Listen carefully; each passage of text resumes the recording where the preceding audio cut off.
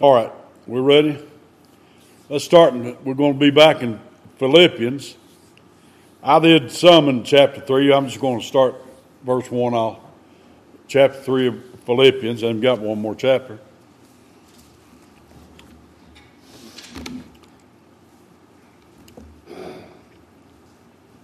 Finally, my brethren, rejoice in the Lord. To write the same things to you, to me, indeed, is not grievous, but for you it is safe. Well, it's safer to serve the Lord. Beware of dogs. Beware of evil workers. Beware of the concision, for we are the circumcision, which worship God in the Spirit and rejoice in Christ Jesus, and have no confidence in the flesh, though I might also have confidence in the flesh. If any other man thinketh that he hath whereof he might trust in the flesh, I more. Circumcised the 8th day of the stock of Israel, of the tribe of Benjamin, and Hebrew of the Hebrews, as touching the law of Pharisee, concerning zeal, persecuting the church, touching the righteousness which is in the law, blameless. But what things were gained to me, those I counted loss for Christ. Yea, doubtless, and I count all things but loss for the excellency of the knowledge of Christ Jesus my Lord, for whom I have suffered the loss of all things, and do count them but dung, that I may win Christ, or gain Christ, and be found in him, not having mine own righteousness, which is of the law, but that which is through the faith of Christ, the righteousness which is of God, by faith, that I may know him, and the power of his resurrection, and the fellowship of his sufferings, being made conformable unto his death.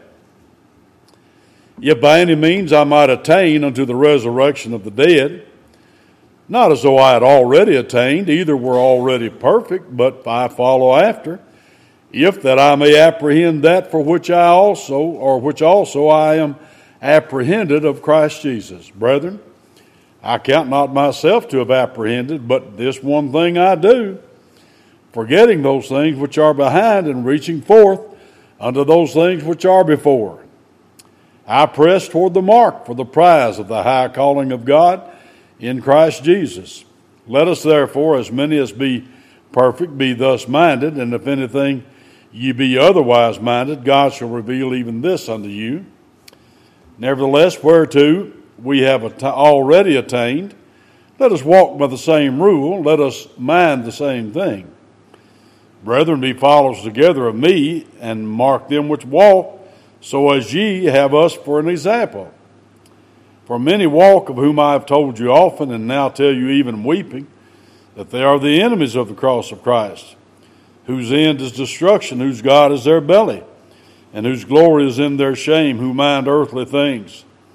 For our conversation is in heaven, from whence also we look for the Savior, the Lord Jesus Christ, who shall change our vile body, that it may be fashioned like unto his glorious body, according to the working whereby he is able even to subdue all things unto himself. May the Lord add his blessings. Reading of Philippians 3. I'll go back to verse 2 now. Beware of dogs. Now hold your place there and go back to Isaiah 56. Isaiah 56.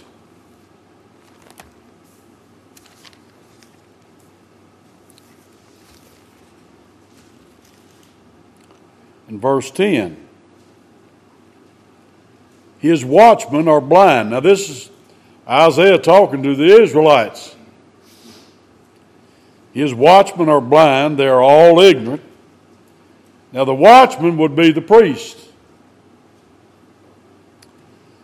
They are all dumb dogs. They cannot bark, sleeping, lying down, loving to slumber. Yea, they are greedy dogs, which can never have enough, and they are shepherds that cannot understand.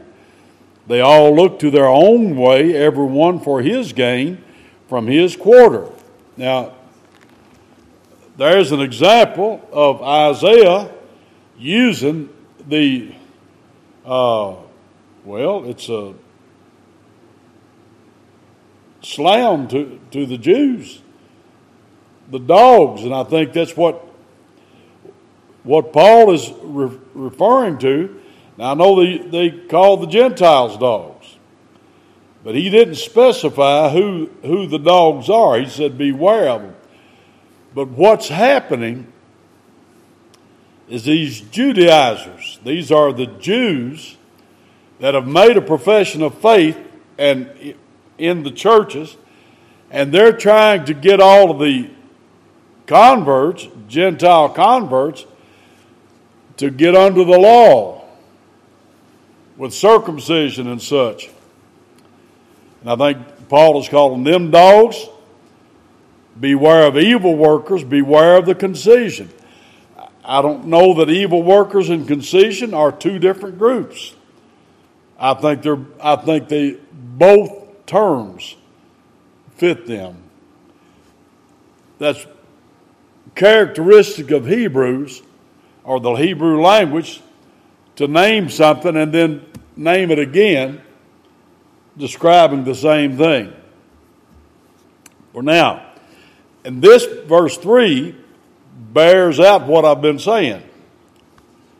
For or because we are the circumcision, beware of the concision, evil workers, dogs, because we are the circumcision. Do you get the way I'm reading it there? I think that's what he's saying. Paul is a Jew, but he's a spiritual Jew. He's writing to Gentiles who are spiritual Jews. He's saying we are the circumcision, not physical circumcision, but as the Old Testament said, circumcision of the heart. We are the circumcision, which worship God in the Spirit, not in the flesh, not in material, in the Spirit, and rejoice in Christ Jesus, and have no confidence in the flesh. Everything about Judaism is to have confidence in the flesh. Same thing's true of Campbellism and all the other isms. When you do what they tell you to do, you have confidence in your flesh. Like I heard at a Masonic funeral once, and that Masonic chaplain said, and we know that if our good brother Mason, if he's done what the book says, I forget what he calls a book, missile or whatever it is, that he's gone to be with that chief architect in the skies. Now what is that but confidence in the flesh? No salvation there, but it's confidence in the flesh. All right. But he says, now, if that's what you want, though I might also have confidence in the flesh. It's not that I have no qualifications there. If any other man thinketh that he has whereof he might trust in the flesh, whatever you got, I got more of it. Now, Paul is not a boastful man, but he's fighting heresy here. Now, here's why he's got more in the flesh. He was actually circumcised the 8th day. Now, I think it was very interesting to find out why it's the 8th day. The 8th, I think Dr. Minton, didn't he tell us about that? The 8th day is when you have more blood clotting properties in your blood. Isn't that what he said? I guess it's just a coincidence that they stuck on the 8th day. Or could it be that the Creator already knew how he had created? Of the stock of Israel, or Jacob, of the tribe of Benjamin. Well, Benjamin's down there with Judah. He knows what his background is. And Hebrew of the Hebrews. Look back at Acts 23.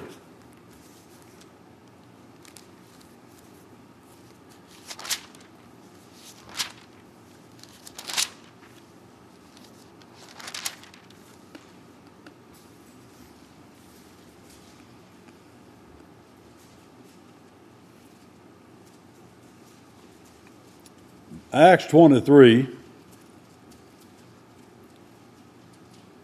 verse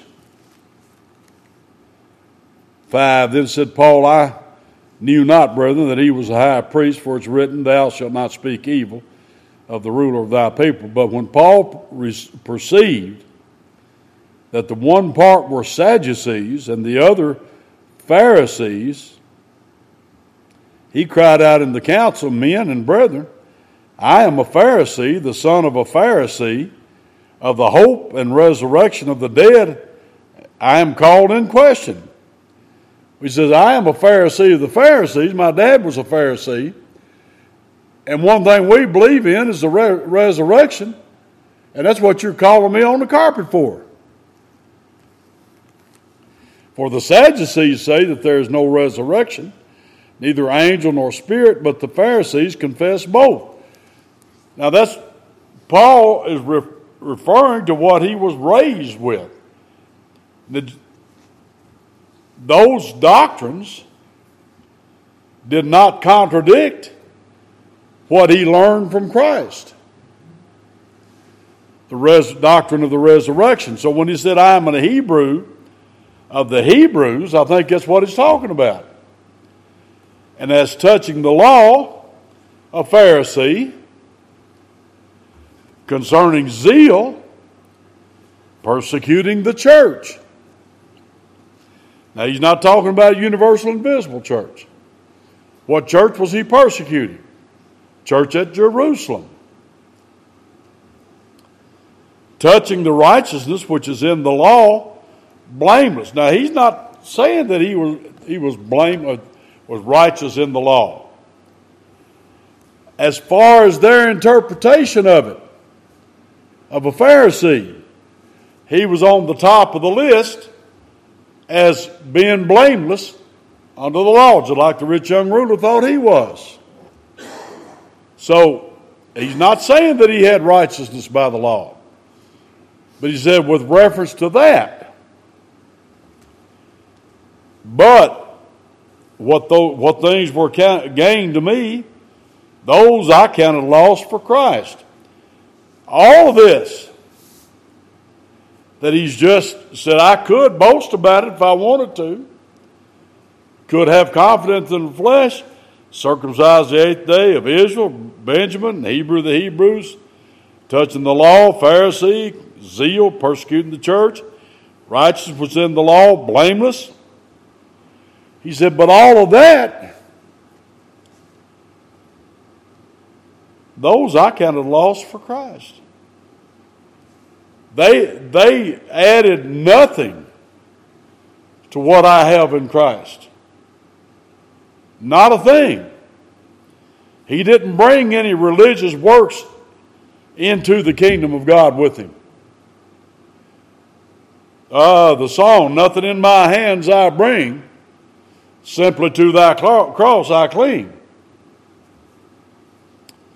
Yea, doubtless, and I count all things but loss for the excellency of the knowledge of Christ Jesus my Lord.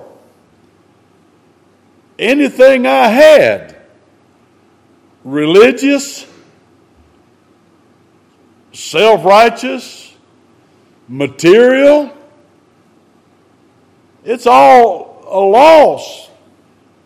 It profited me nothing in Christ and for the excellency of the knowledge of Christ, for whom I've suffered the loss of all things. And I think he's talking about all things.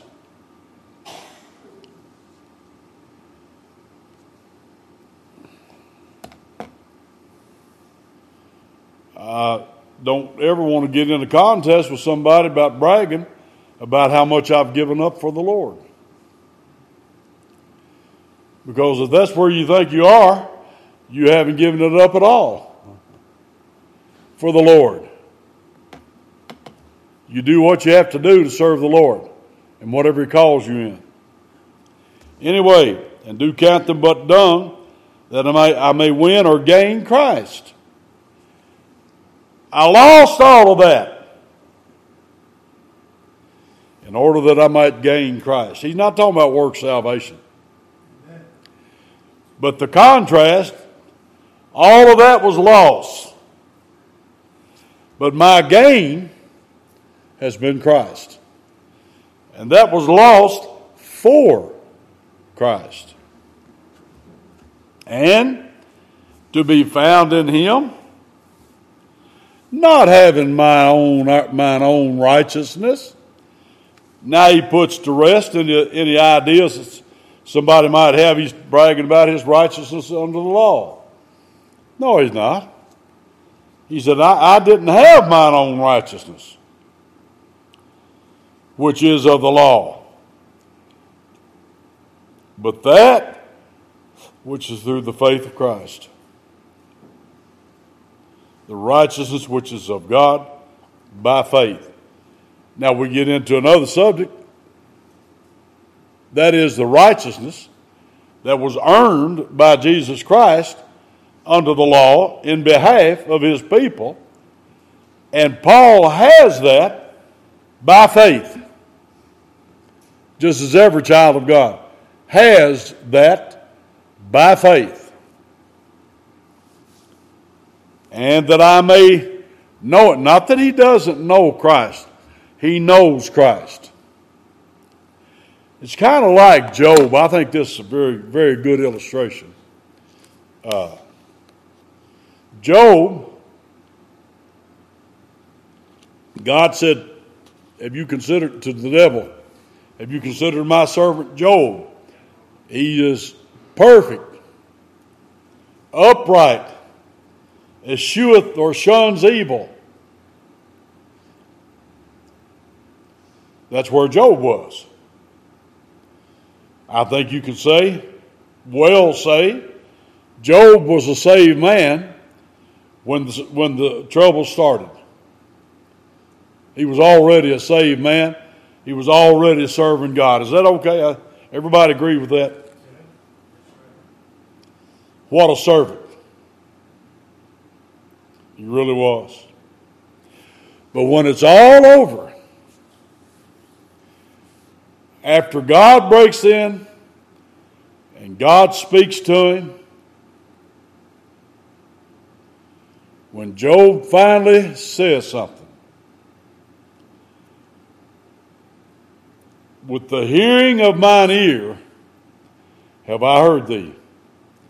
Now to hear Christ is to be saved. Amen.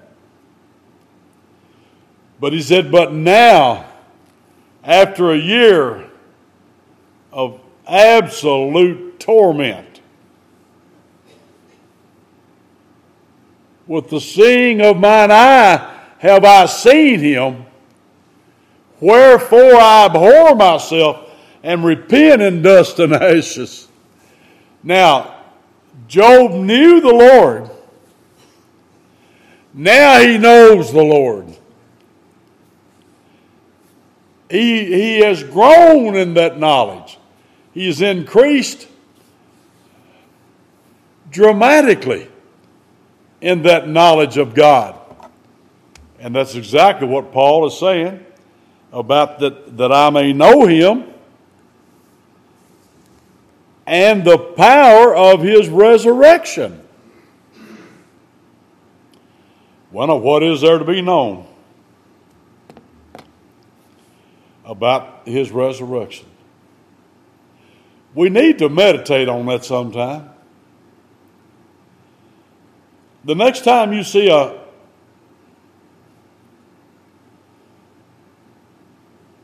dead body in a coffin. I don't know whether you ever touch them or not.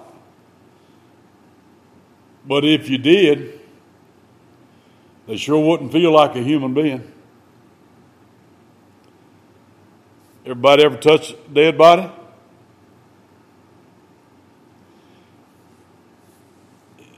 It don't feel warm. It don't feel soft. Rigor mortis. That means rigid death is what that literally means. And I'm not being morbid. I'm just saying death. Death has its own description.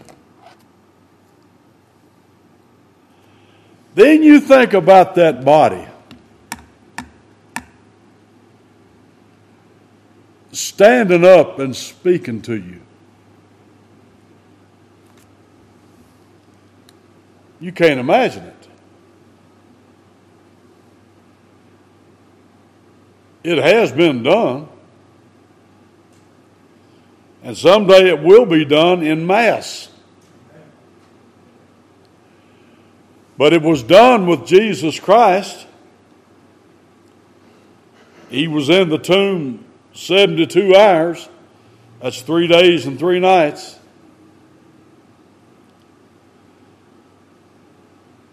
And he came up out of that grave. He did it by the power of God Almighty. He did it by the power of the Holy Spirit, the eternal Spirit, and he did it by his own power. The Trinity of God cooperated in the resurrection of Jesus Christ. Now, you can't escape the creation in the Bible. I don't care where you read it. You're not going to read very far in the Word of God that you don't find some reference, if not multiple references, of God's work of creation. I don't know where you'd read. You'd have you can't read very far until you are hit face to face with his work of creation. And many preachers try to say, oh, well, that's not important.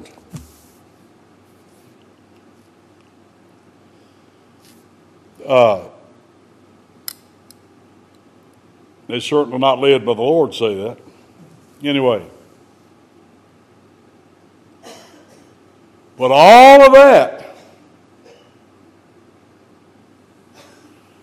pales in comparison to behold, he is not here. He is risen. So Paul wants to know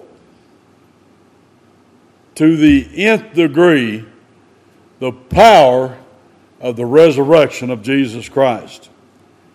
And boy, a lot of us could say that, but I don't know how many of us are going to follow up on this now. And the fellowship of his sufferings, being made conformable unto his death.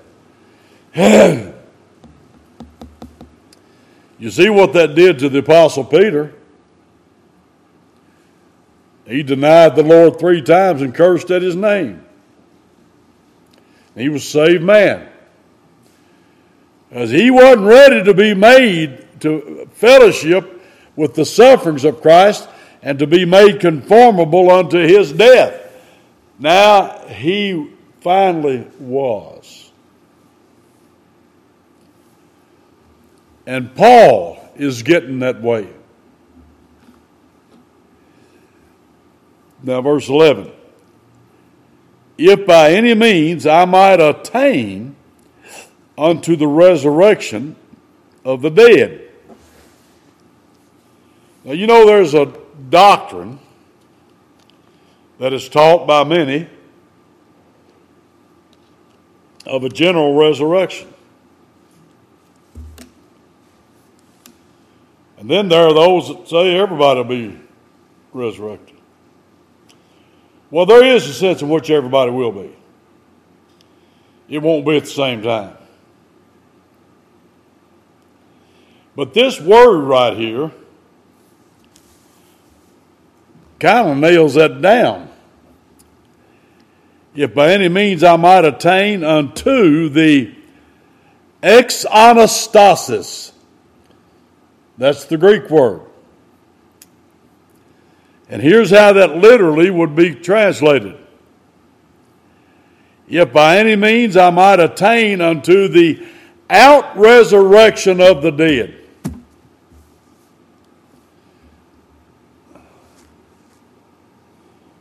That word up over that door. Exit. The Greek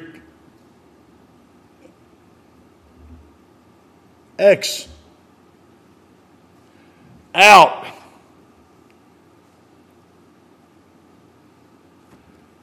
Anastasis. Resurrection.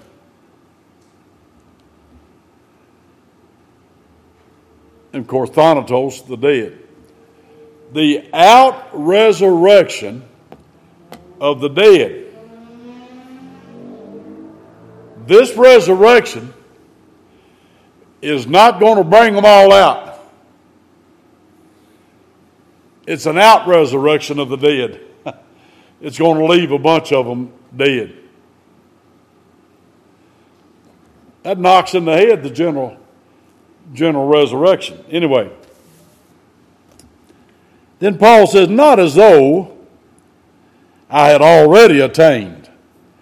Now for the holiness believers, that they can attain unto sinless perfection in this life.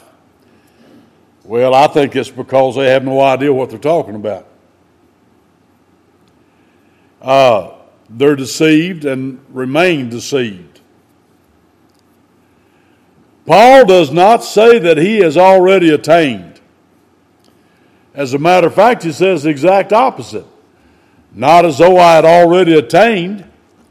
Either we're already teleos, perfect, complete.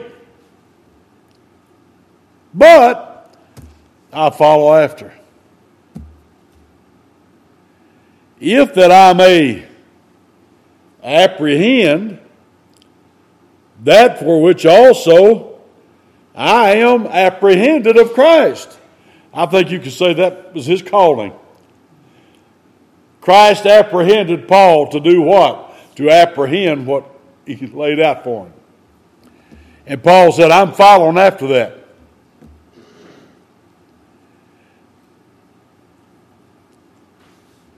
Brethren, I count not myself to have apprehended.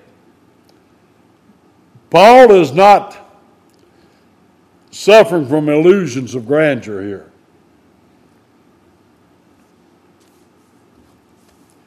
But this one thing I do, forgetting those things which are behind. Now, none of us were born saved.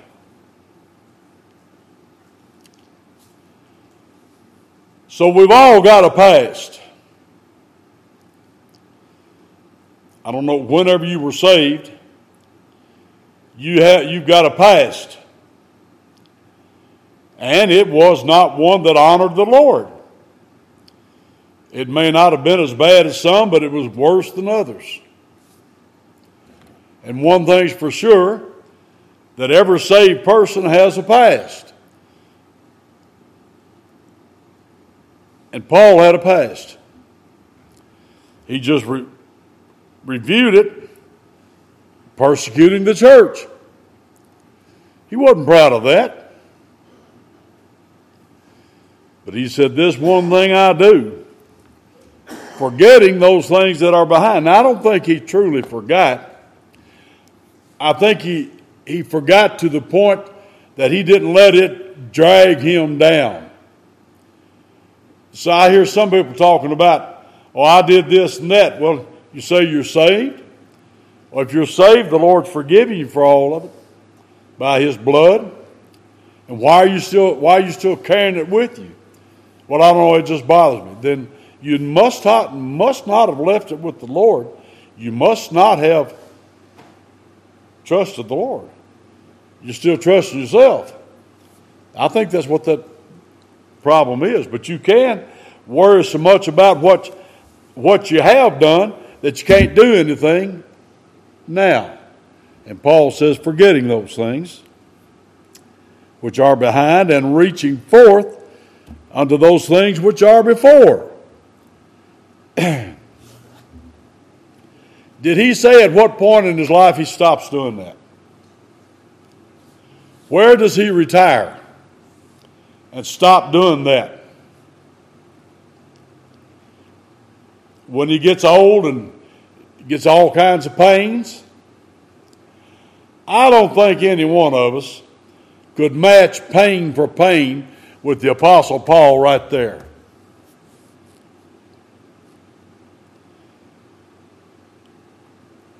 Sometimes I've seen people try to outdo each other about how sick they were.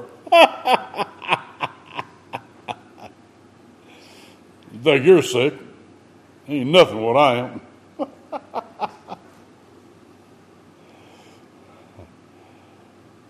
But if you were to get in a pain contest with Paul, I don't think you'd win. I think you'd win hands down. But Paul says, I'm pressing forward. What? He's in jail here. He's in prison here. He's not sure he's going to come out with his head. He said, I'm pressing forward now. And he was. So when do we quit?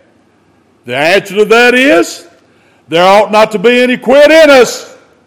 Not a one of us. Oh, I don't feel good. I can't do anything. That didn't bother Paul.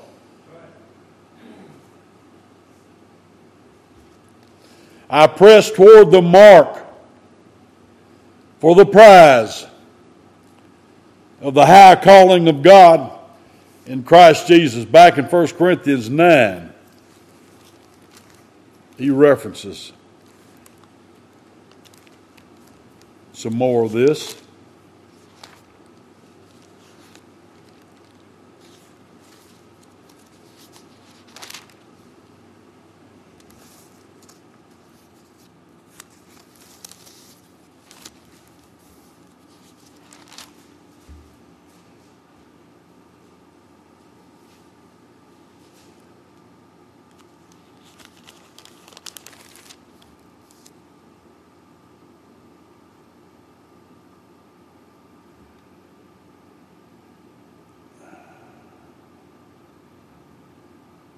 Well,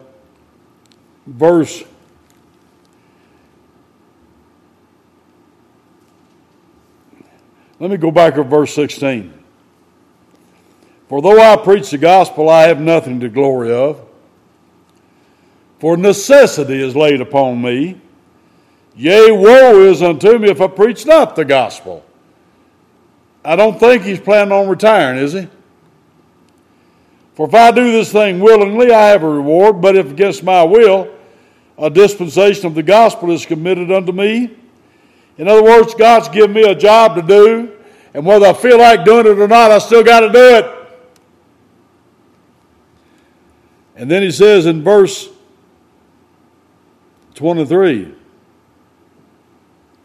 this I do for the gospel's sake, that I might be partaker thereof with you. Know you not that they which run in a race run all, but one receiveth the prize? So run that you may obtain. And every man that striveth for the mastery is temperate in all things. Man going to get a championship boxing match. He trains hard. That's why Rocky Marciano couldn't be beat. He trained hard. He striveth for the mastery. Any athlete. Now they do it to obtain a corruptible crown, but we an incorruptible. I therefore so run, not as uncertainly, so fight I, not as one that beateth the air. He said his training is not just fluff. But I keep under my body and bring it unto subjection, lest by any means when I have preached to others, I myself should be a castaway or put on a shelf. So I press toward the mark for the prize of the high calling of God in Christ Jesus. That's his ministry. That's his life. And I'm positive he did that every step of the way until they cut his head off. Let us therefore, as many as be perfect. Now I think he's saying perfect in a different manner than he did over here, the first part of this. As many as may be mature and growing in grace and knowledge, be thus minded. Your mind is to be like this.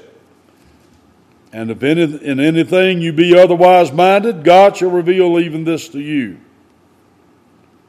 Nevertheless, whereto we have already attained, you've attained unto a certain level. So beginning there, let us walk by the same rule, that is, pressing forward. Let us mind the same thing. Every child of God, he's an apostle. But he says, let us all mind the same thing. Believers, all of us. Brethren, be followers together of me,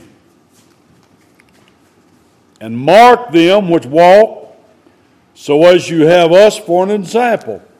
There are others. He said, we're not the only ones. There's others to emulate, imitate. And if they're walking like we are, follow after them. Not their flesh, as they're following the Lord, follow after them. For many walk, of whom I've told you often, and now tell you even weeping, that they are the enemies of the cross of Christ. There's one group that's following after the Lord. There's another group that with their mouths they serve him, but in reality they're enemies of the cross of Christ. Who would be an enemy of the cross of Christ? Let me give you this. Anybody that tells you that baptism is necessary for salvation is an enemy of the cross of Christ. Anybody that tells you that circumcision is necessary for salvation is an enemy of the cross of Christ. Anybody that tells you that the 7 sacraments are necessary for salvation, they are enemies of the cross of Christ. Paul said, I glory. If I glory, it is only in the cross of Christ.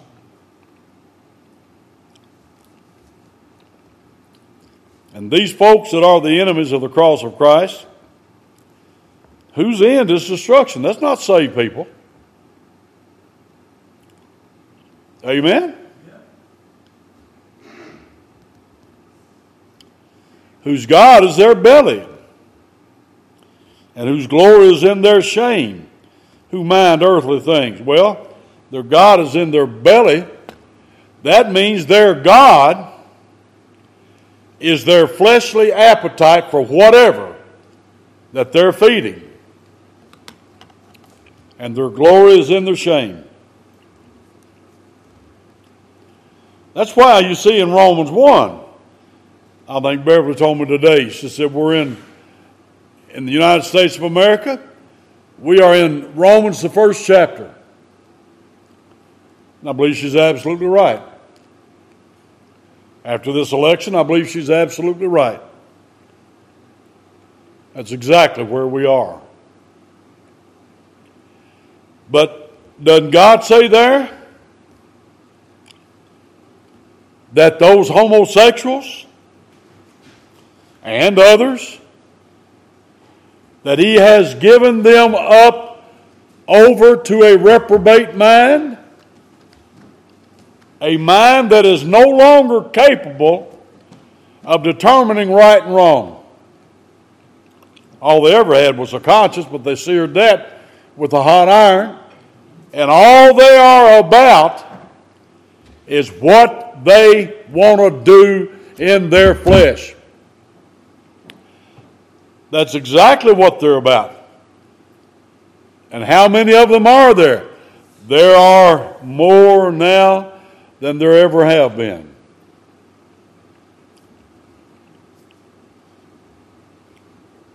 And Paul says, for our conversation, that word politumos, it means citizenship.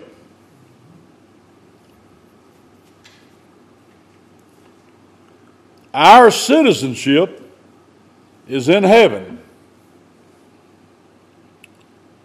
I'm thankful in Kentucky you still had to show a picture ID to vote. And I was glad to do it. It didn't hurt me a bit. What would have hurt is if I wasn't asked to do it. People that gripe about that, they're up to no good.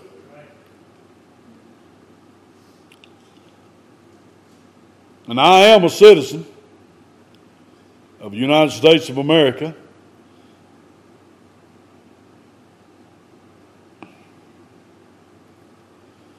But that's not where my real citizenship is. It's in heaven. From whence,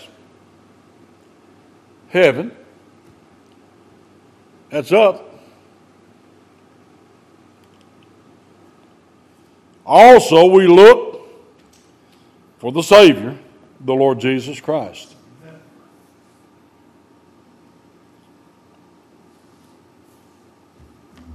He's coming. Now, they've been saying that for years. Well, I know that. But he's coming back. And when he comes, he'll change our beautiful bodies.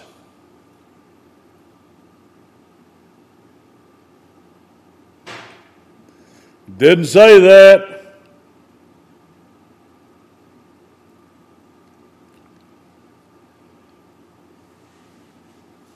I don't think a lot of people would like that word, vile. But Paul said our vile bodies, that it may be fashioned like unto his glorious body, according to the working whereby he is able even to subdue all things unto himself. The power of his resurrection, and he is able to subdue all things unto himself. And in order to bring all this to pass, he needs that power. And he has that power. And he's going to exercise that power to change our vile bodies, that they may be fashioned like unto his glorious body.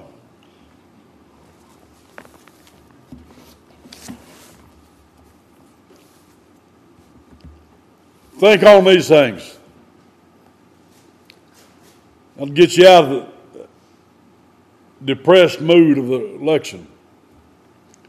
Our citizenship's not here anyway. It's in heaven. Let's all stand.